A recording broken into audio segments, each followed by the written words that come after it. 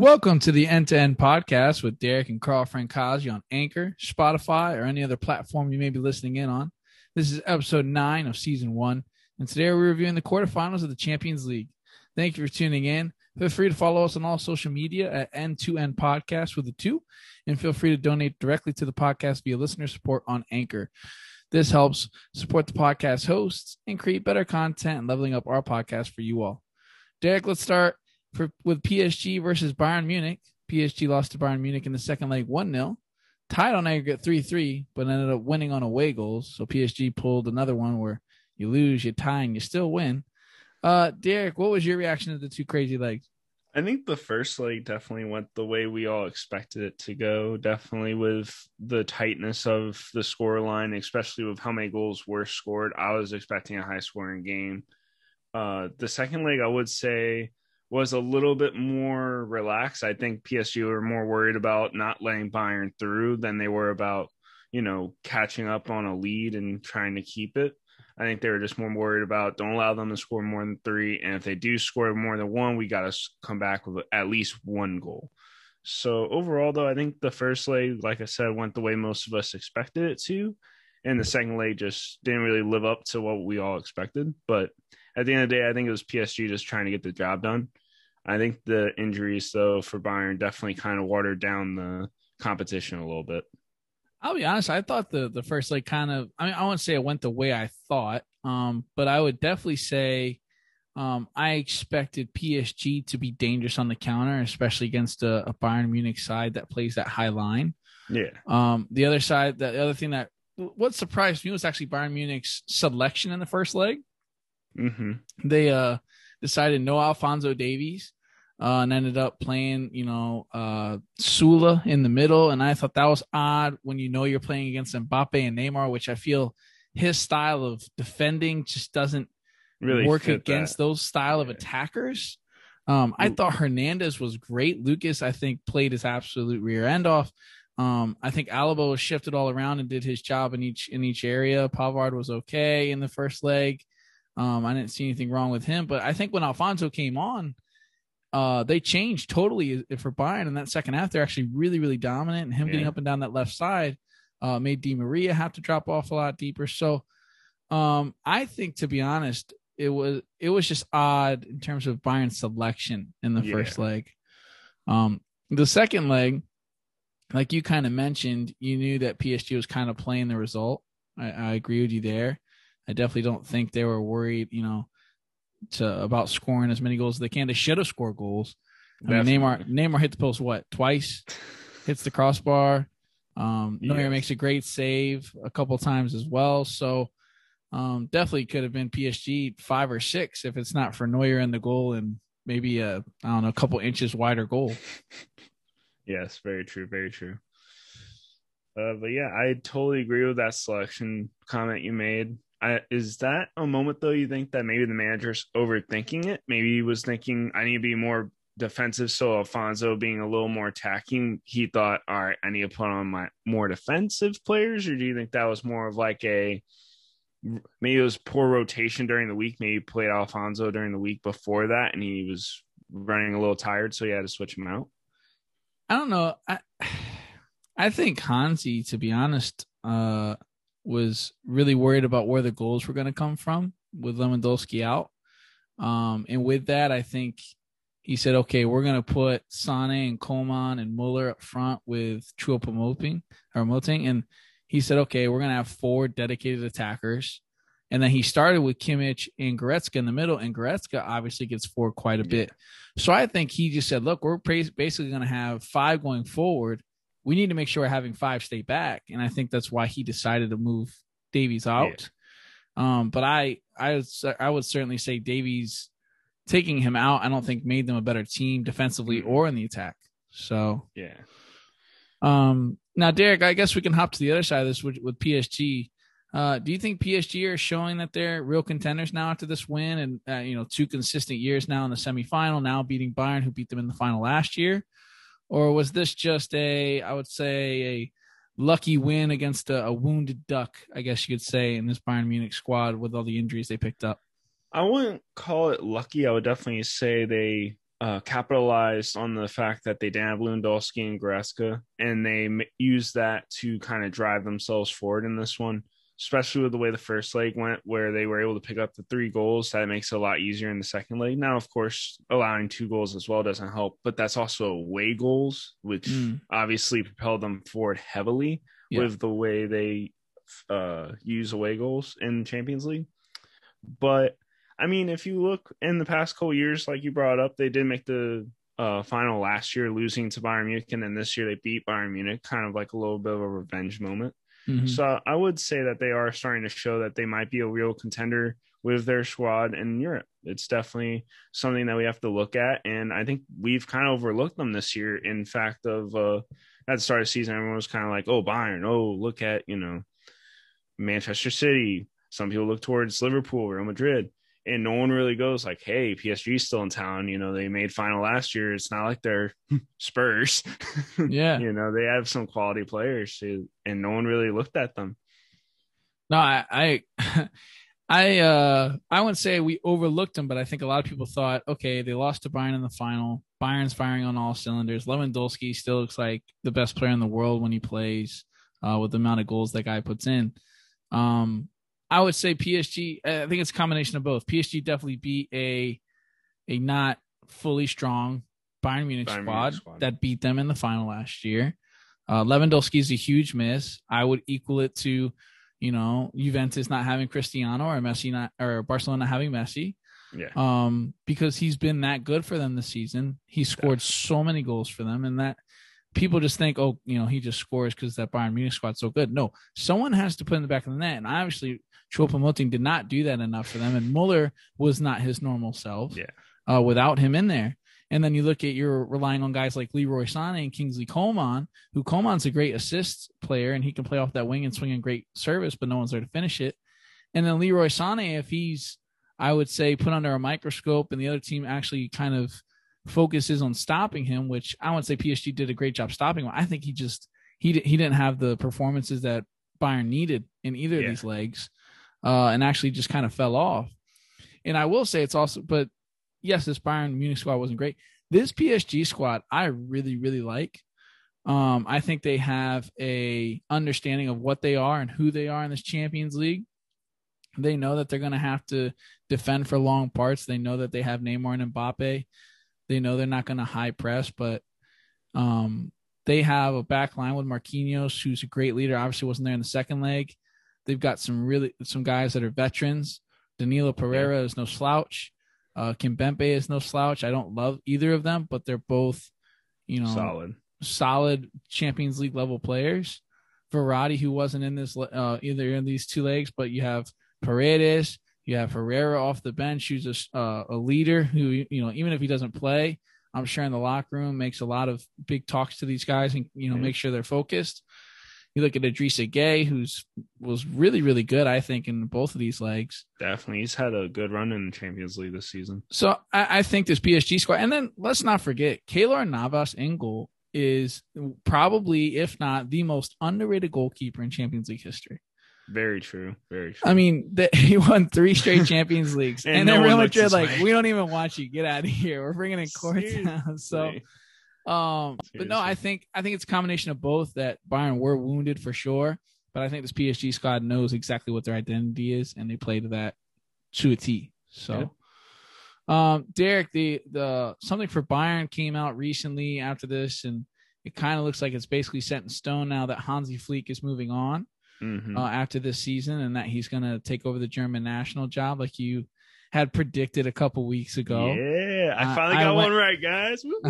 I went with Jupp Heynckes, and I guess Germany wasn't all in for that. And I think also Hansi Flick actually kind of wants the German national team job. But what's your opinion on that? Do you think it works out for the German national team if they take Hansi Flick?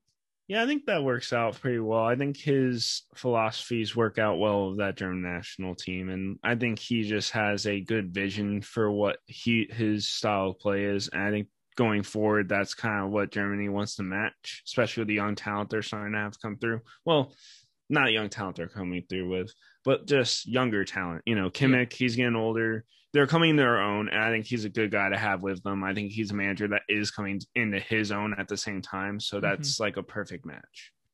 Yeah, and I think for both Germany and Hansi Flick, I think it's both. They're going to want to have each other for a long time. I think Hansi Flick loves the thought of him being the German national team coach, especially with him being a former assistant to Joachim Low when they won that World Cup. So I think it's great connections also with him and key Bayern Munich players. You know, his connections with Boateng and Muller, who are kind of outcast right now in the German national team. And obviously with Sane, who, you know, was snubbed in the past World Cup. Yeah. So I definitely think it'll be a good connection and good hire for both ends. I think the biggest question now is, can Hansi Flick win without some really good attacking outside backs?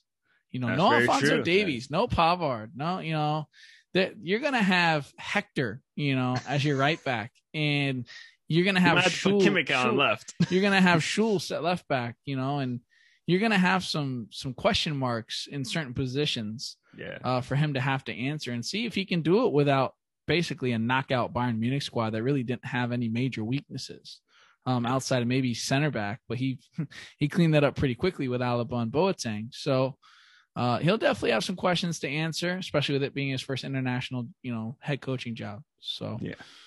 I wish him the best, though. Yeah, and I think it'll be good. I think it'll be really enjoyable to watch. So, well, there. Let's move on to the other match in the Champions League quarterfinal, which was Chelsea losing to Porto 1-0 in the second leg, but winning on aggregate 2-1 to go through in the semifinal. Chelsea face Real Madrid in the semifinals. This will be a great game for me to watch. Oh man, Derek, do you think Chelsea can make it all the way to the final, or is this where Tuchel's Chelsea run ends? Man, that's a tough call, because I want to say with their run of form recently, I think they can beat Real Madrid. But then I look at Real Madrid, I go, I can't bet against Zidane, and I can't bet against that team. I think it's a nail biter of a game, but I think I have to say that Real Madrid's going to go to the final here. So I think this is the end for this Chelsea run in Champions League. I'm really impressed with how far this team got, though. I think they're definitely going to lose to Real Madrid. I'll say that right now. They're definitely going to lose. Chelsea don't have the class right now to play with this Madrid team in terms of they haven't been there before. A lot of these players. You're looking at your probably most experienced player being at times Jorginho and Giroud on the field. Mm-hmm. You know, you're in Thiago Silva, to be fair, if he's fit. But you know, Azpilicueta maybe, sure, yeah, Azpilicueta, I guess. But you know, then you look at the other side and Sergio Ramos and Toni Kroos and Casemiro and Modric and Varane and, you know, Carvajal and Benzema, a three-peat. and a three-peat coach in Zidane. Like, they just don't have that class right now. And it's not Tuchel's fault. I'm not saying it's Tuchel's fault. It's not Chelsea's fault. They just haven't been there yet. I think it'll be great for them to reach the semifinal and get the experience for young guys like Mount and Havertz and Werner and Pulisic and Ziyech and all those. I mean, Ziyech obviously was, you know, in a semifinal at one point, but I think it'll be without a problem Chelsea losing this one. I think the biggest issue will be is Madrid scoring enough to get through. Yeah, that's what I was. They're going to be relying on Vinny Jr. and Benzema to beat, you know, a really stout, you know, defense for Chelsea. That's where I think it's troublesome. It's not that I don't think that the defense can hold it together for Real Madrid. I think the injuries and the COVID with Varane missing out, but he's missing out on training now because I think by the time that they play this game, he'll be back. Yeah, he'll be back. But still, just overall, I just feel like it's one of those things where it's not will Real Madrid keep them from scoring? It's can Real Madrid score enough to, you know, win the game? Because outside of Benzema, there's not a consistent goal scorer on that team right now. That's true. That is very true.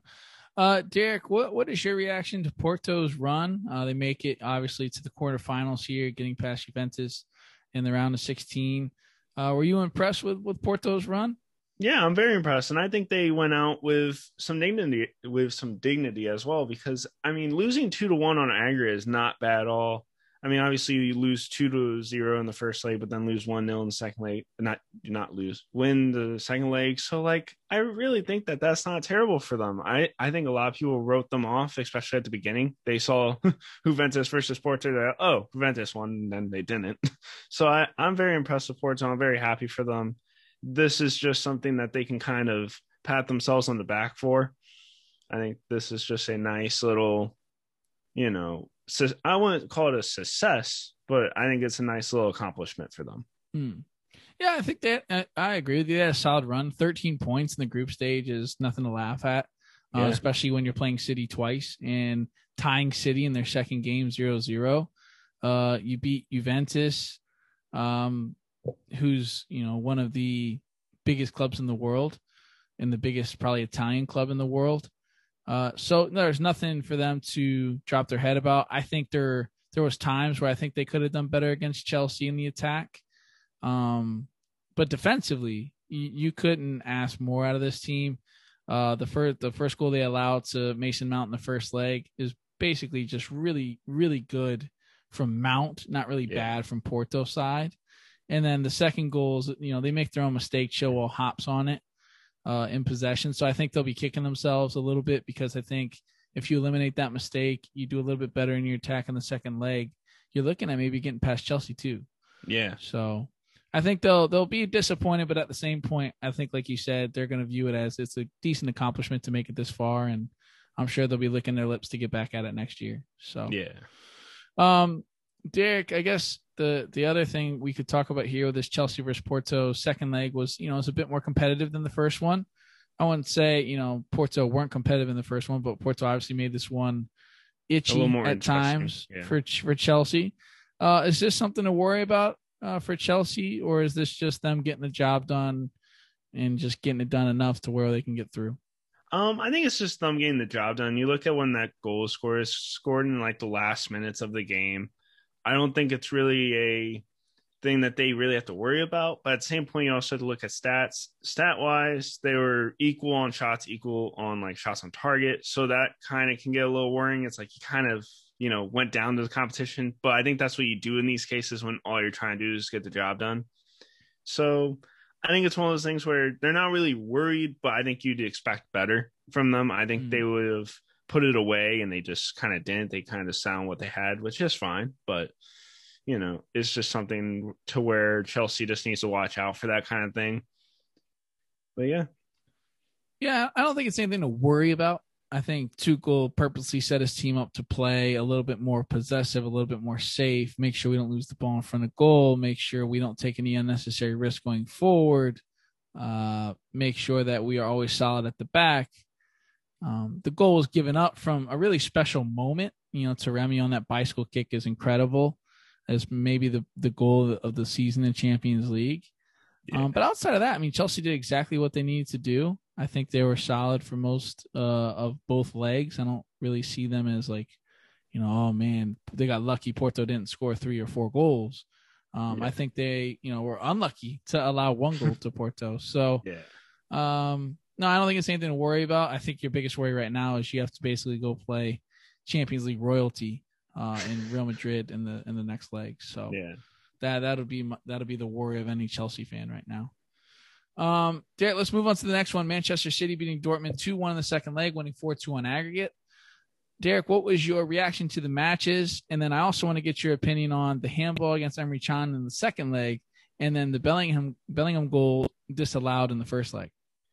First of all, both calls were terrible calls. So the handball on Emre Can, that is actually like, what is he supposed to do after that ball hits his head? You don't think Emre Can intentionally threw his arm out to stop the ball?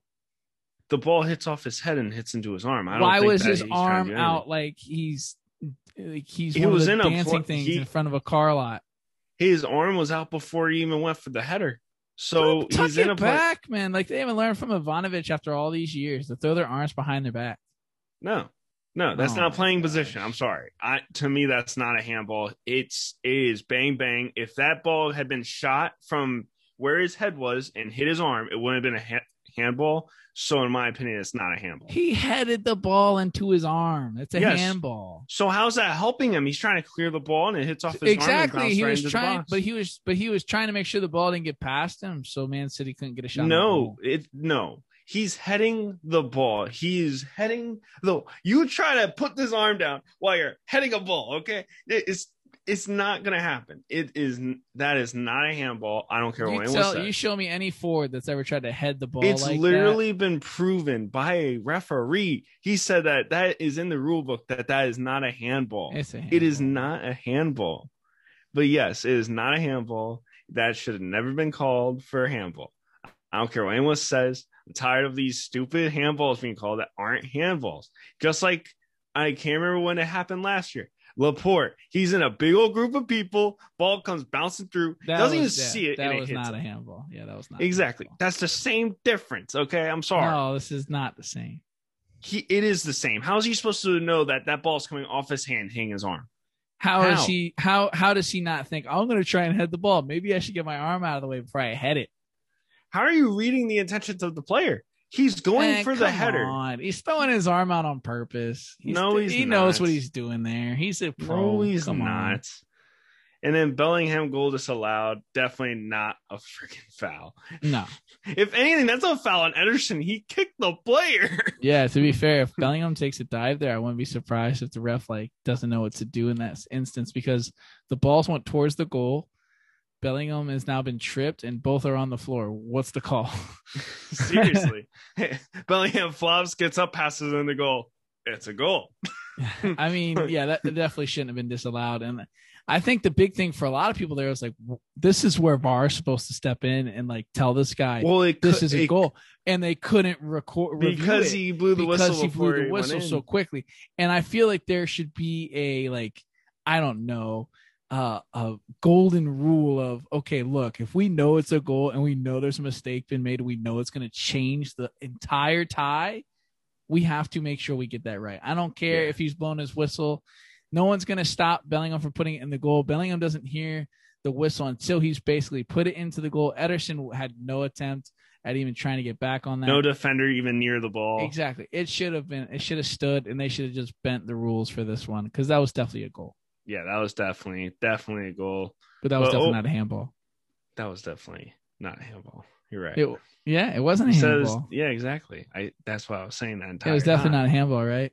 Yeah, it's definitely not a handball. It was a handball. It was not a handball.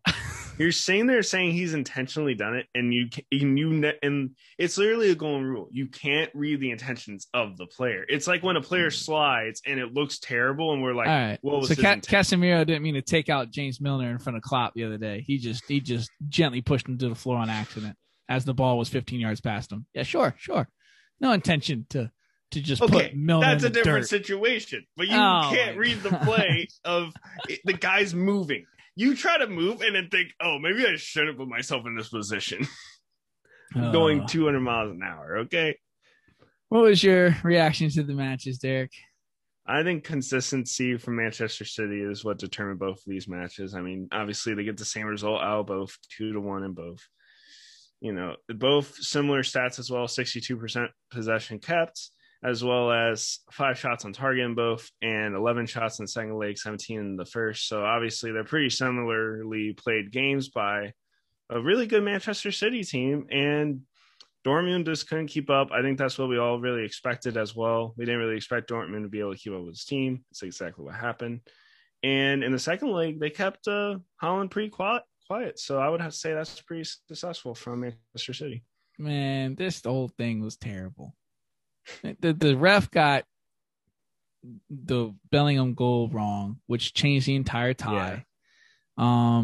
And it just kills me because I really think Dortmund had chances to win this tie if it wasn't for some iffy refereeing decisions. Even the handball, which I think is a handball, is called in other games not a handball. Yeah. So I think I think it's just unfair to them. I look at this Man City performances. If I'm Pep, I'm happy. We, like you said, we kept Haaland pretty quiet, no goals in 2 legs. He gets the assist, but for the most part, we did a really good job of just not letting him break in, behind us. We bracketed him pretty well. I think the big thing, if I'm Pep, is can we continue this defending against PSG? Because now you're going to have Mbappe and Neymar. Yeah. Can you stop 2? And Moise Kean. 3, 4. And Draxler. 5. And Icardi. 6. And then you still have Verratti behind him. 7. Okay. You're not going to have Jude Bellingham. And you're not going to have Erling Haaland and 32-year-old Michael Royce. You're going to have an in-prime Neymar, a hottest as form can be Mbappe, Di Maria, who's been there and done that. Yep. Verratti, who's been there and done that, and is arguably one of the most talented center mids in the world. And then you have Draxler, who's hungry. You have Moise Kean, who's hungry to prove himself, and Icardi, who's hungry to prove himself. This is going to be nightmares for Pep for the next 2-3 weeks until they get these games done, because that's all he's going to be thinking about is Neymar and Mbappe. And this is where, and we've talked about this before, can Pep stay out of his own way? Yeah. I don't know if it's Pep staying out of his own way. I think as long as he sets up with that back four of either Stones, Laporte, or Ruben Diaz in the middle, whatever one of the duos he wants to use, I preferably would do Ruben Diaz and Laporte. My left back, maybe you put Laporte left back and you put Stones centrally. I don't know, but it can't be Zinchenko. It needs to be a solid left back. It needs to be Mendy or Cancelo. Yeah. I would prefer Cancelo at the left back, and you say Cancelo, figure it out. You put Kyle Walker at right back, Ruben Diaz, and Laporte in the middle. Your midfield, you just have to make sure that it's a solid 3. I don't know if Foden can play in the midfield 3 against PSG. I think he's going to have to be on a wing or at a false 9. Yeah. And then you're going to have De Bruyne, Rodri, and Gundogan in the middle. And he needs to make sure he rotates in the Premier League to make sure these guys are as fresh as they can be for the Champions League. You put Sterling out on a wing, you put Bernardo if you want on the other, or Mahrez, and you put Foden at the 10, I think. Yeah. Or at the 9, and he plays a false 9. Because I think your issue right now is for this team, they just don't have a center forward you can believe in. Like, I don't believe in Gabriel Jesus. And Aguero, he's not the same since returning. Yeah, I feel like he's probably just looking ahead now. I don't think he really wants to be there at this point. I think he's like, I've already done everything I want to do here. I want to move on. He's kind of getting ahead of himself, you know what I mean? And then the big thing with Pep, though, is like you said, him staying out of his own way, trying not to get too tactical. And I think that's a big problem going into this game, because I think he's going to focus so much on stopping Mbappe and Neymar. He's going to forget about an Icardi or Di Maria. And then those guys are going to break through, and he's just going to be left sitting on the bench like, oh, God, I forgot about these guys. And I think that's what PSG cause a problem for a lot of these teams, is that you just don't know who to stop and when. I mean, there's no way Pep's not going to watch the Bayern and PSG quarterfinals and not take note of, okay, don't play such a high line in possession. Yeah. And make sure that we have our strongest back four, and regardless of if they're an attacking left back or not, because you could tell this Bayern Munich squad was totally different with Alphonso Davies at left back than when they had what's his name out there, either Lucas or Alaba out there. Yeah. And he's gonna have to trust himself. He really does. He just can't overthink this one. I understand, there's a lot of people that just go, oh, every time he rotates and they win, we think he's, the smartest guy ever. And then when he rotates and they lose, we all, criticize him. No, it's because he rotates at times in critical moments where it's like, you just don't rotate in these games. You just don't. Yeah. You put your best 11 out and you say, we're going to go beat you. And that's what Man City has to do in this moment. So, Derek, I guess the only thing we can really talk about for Dortmund outside of the iffy refereeing decisions at times was Erling Haaland. A bit quiet, obviously. Yeah. I think Man City did an excellent job, holding him down. What's next for Erling Haaland and his career? I think he definitely wants to.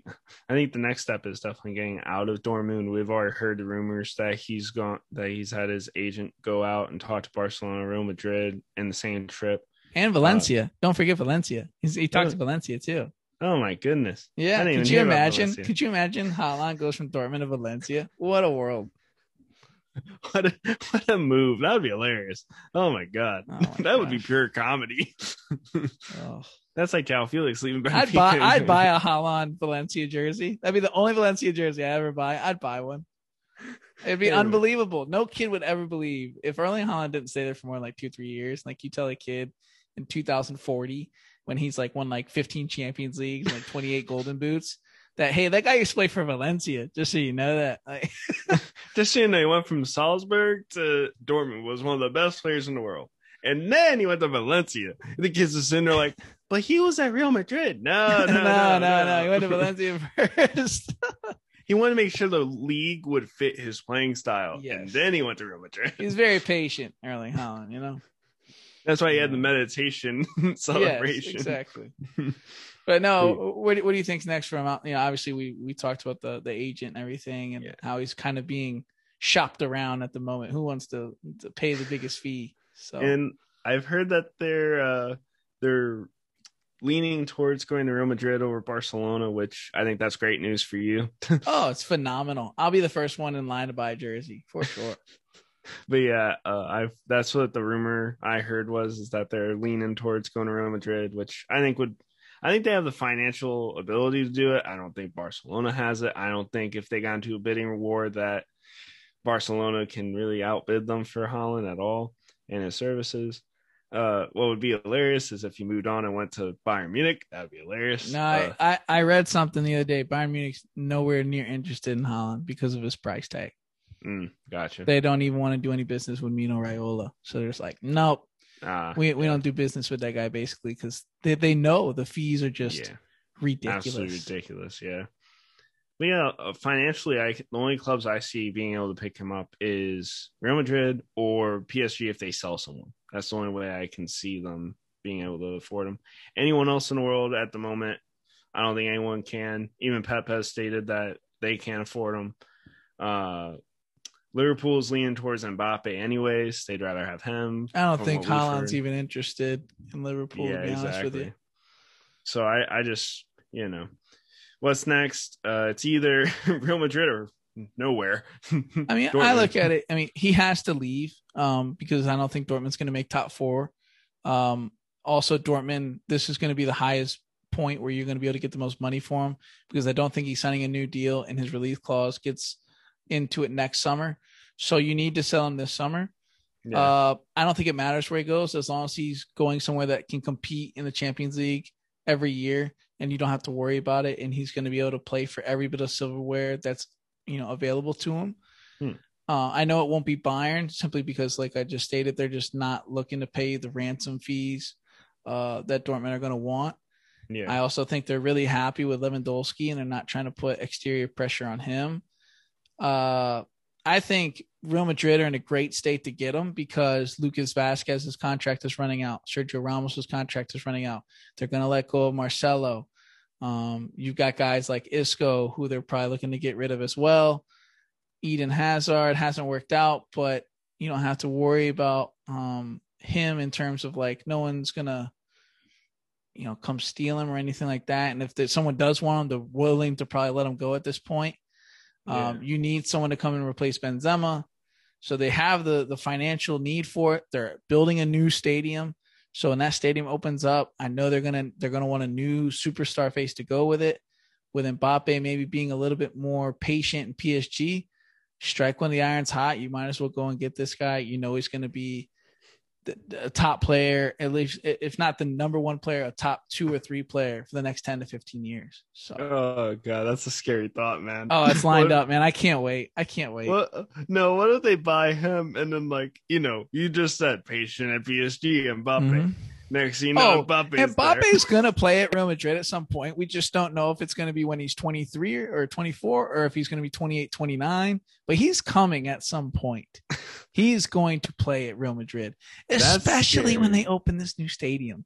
It's going to be the Galacticos all over again. It's going to be Mbappe, Haaland, whoever else. They'll go buy Phil Foden and Jack Grealish and Rashford. They're going to buy everybody, man. They're going to buy everybody. So Just imagining a Real Madrid squad with, like, you could just tell me, hey, Real Madrid's playing. I'll just go, okay, they won by 5 goals. You got Erling Haaland and Mbappe. Got to sort that defense out of Ramos leaves, though. Well, who knows? Militao and Nacho held it down. Talking about Real Madrid, let's talk about Real Madrid tying Liverpool 0-0 in the second leg and then winning 3-1 on aggregate. Derek, what was your reaction to the matches? I mean, you guys already know mine. I was, hooting and hollering, super excited. But what was yours? Yeah, Carl's over here just like, woo, I'm in the semis. I think it was never fear for Real Madrid. I mean, you go in, Liverpool's looked kind of garbage this season, I'll be honest.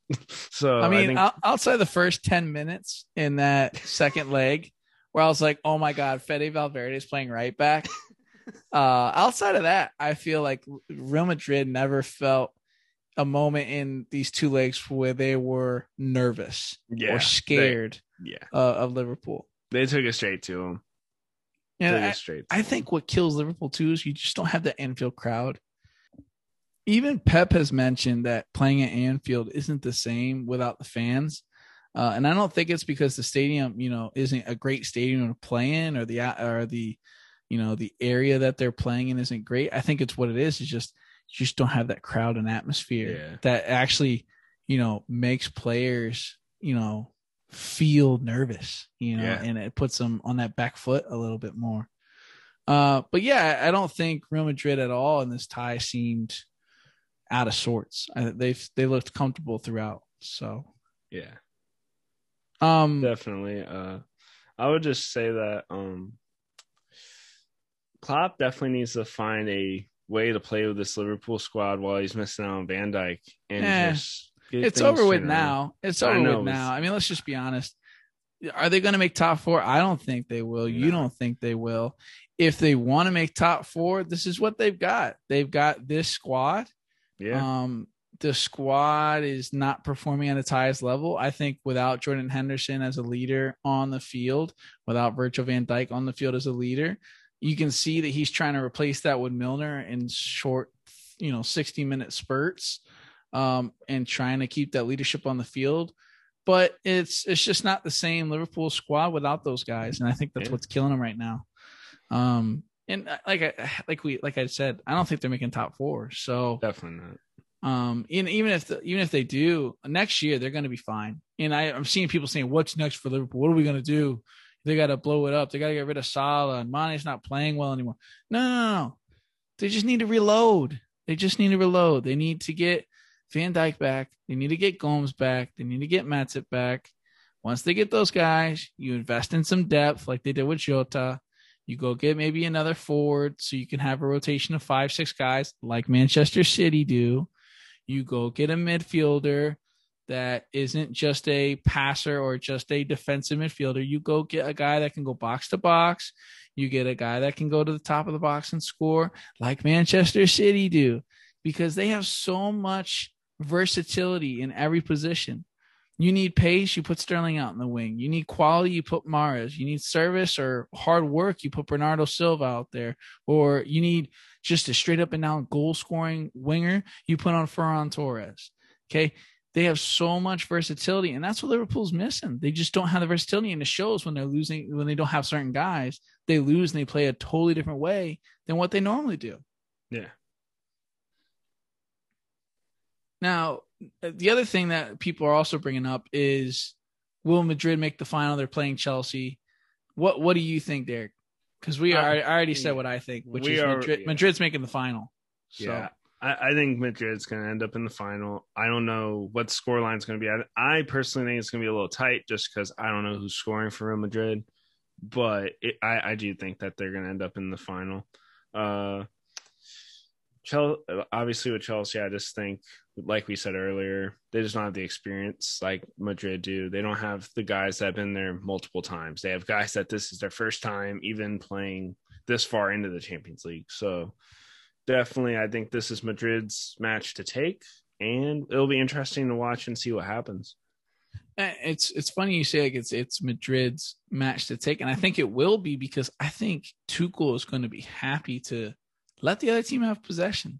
I think he's going to want to hit on the brake with Pulisic or Werner or Havertz or whatever front three he plays. And I think he's going to sit deep with that back five. And like you're saying, it's going to be hard for Madrid to break that down with Benzema as your mainly only threat. And that front three, outside of Vinny Jr. getting in behind Liverpool, there was not much that was coming to threaten Liverpool at times. So I think that'll be the big issues. Can Real Madrid break down a low block? And they struggled to do it in La Liga, and now they're going to play against one of the best defensive sides right now currently under Tuchel. I think, like you said, it's going to be tight. It'll definitely be tight. It'll be 1-1 into the 90th minute of the second leg or 2-2, and it's going to be who has the away goal, who's going to, get extra time at the other place and be able to push this thing through. So it'll be a fun one, and it's going to be tough to watch. For me, I'm going to be happy either team goes through. Obviously, I'm a Madrid fan first, and I want them to go through. And I'll be very disappointed if they don't, because I think they are a better side than Chelsea. Yeah.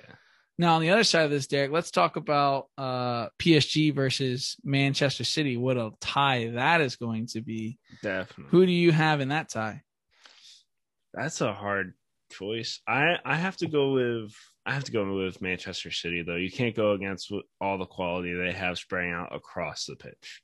If you're going for like, ooh, look at this and look at this, we got Neymar and Mbappe, you instantly want to say PSG. But just the overall quality of the team Manchester City have built, I just can't go against it. And obviously, we were all saying that Pep has to stay out of his way on this one, but I think he's grown to notice that. I think he's kind of noticed that maybe I need to step back and step out of my way and allow my players to play. We have our play style. They know exactly what they're doing. I just got to put them on the field and then, give them the guidance, but don't give them, don't put guys like De Bruyne right back and I'll be okay. I'm going to go PSG. I don't think anyone, I think it's going to be a Madrid PSG final. PSG just look unstoppable at the moment in Champions League. Whenever I watch them, they just know what they're doing. Even without Marquinhos, they're able to stop a Bayern Munich side that scores for fun with that attacking threat, with Kimmich in the midfield. I respect Manchester City. I really do. I think they're going to possess the absolute air out of the entire ball and keep it. But you only need 15-20% of the ball to score some goals. And Mbappe and Neymar and those guys are going to break forward. And I don't know if I have 100% trust in Manchester City's ability. I mean, they finally got past the quarterfinal, Derek. Now they're in a semi. This is the biggest moment in Manchester City's Champions League life, and they're playing against last year's finalist. I think PSG get through, and I think it's going to be a PSG Real Madrid final. Who do you have in the final then? Oh, what a question to ask a Madrid fan who I have in the final of Madrid versus PSG. Who do you think, man? Come on. I do have Madrid. I do have Madrid winning it all. So you have Real Madrid winning, and then you think it's going to be Real Madrid versus Man City? Yeah, I think it's Real Madrid and Man City, and I think Real Madrid win it all.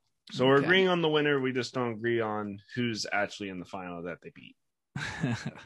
I mean, to be honest, I'm probably looking forward more to the Man City versus PSG match just because. Oh yeah, definitely. Just the playing styles in that game's and the stars. Oh, dude, I'm looking forward to that back and forth possession and encounter, and then possession and encounter. Neymar and Mbappe running against them. That'll be great. So, well, that will do it for today's end-to-end podcast. We appreciate you tuning in. If you enjoyed the podcast, please let us know via social media or via donation in our listener support on Anchor. We're looking forward to bringing you all more great soccer content in the near future. If you'd like us to cover something specific, definitely let us know on social media. We appreciate you listening, and we look forward to running end-to-end together again soon. Take it easy, guys. You know, man.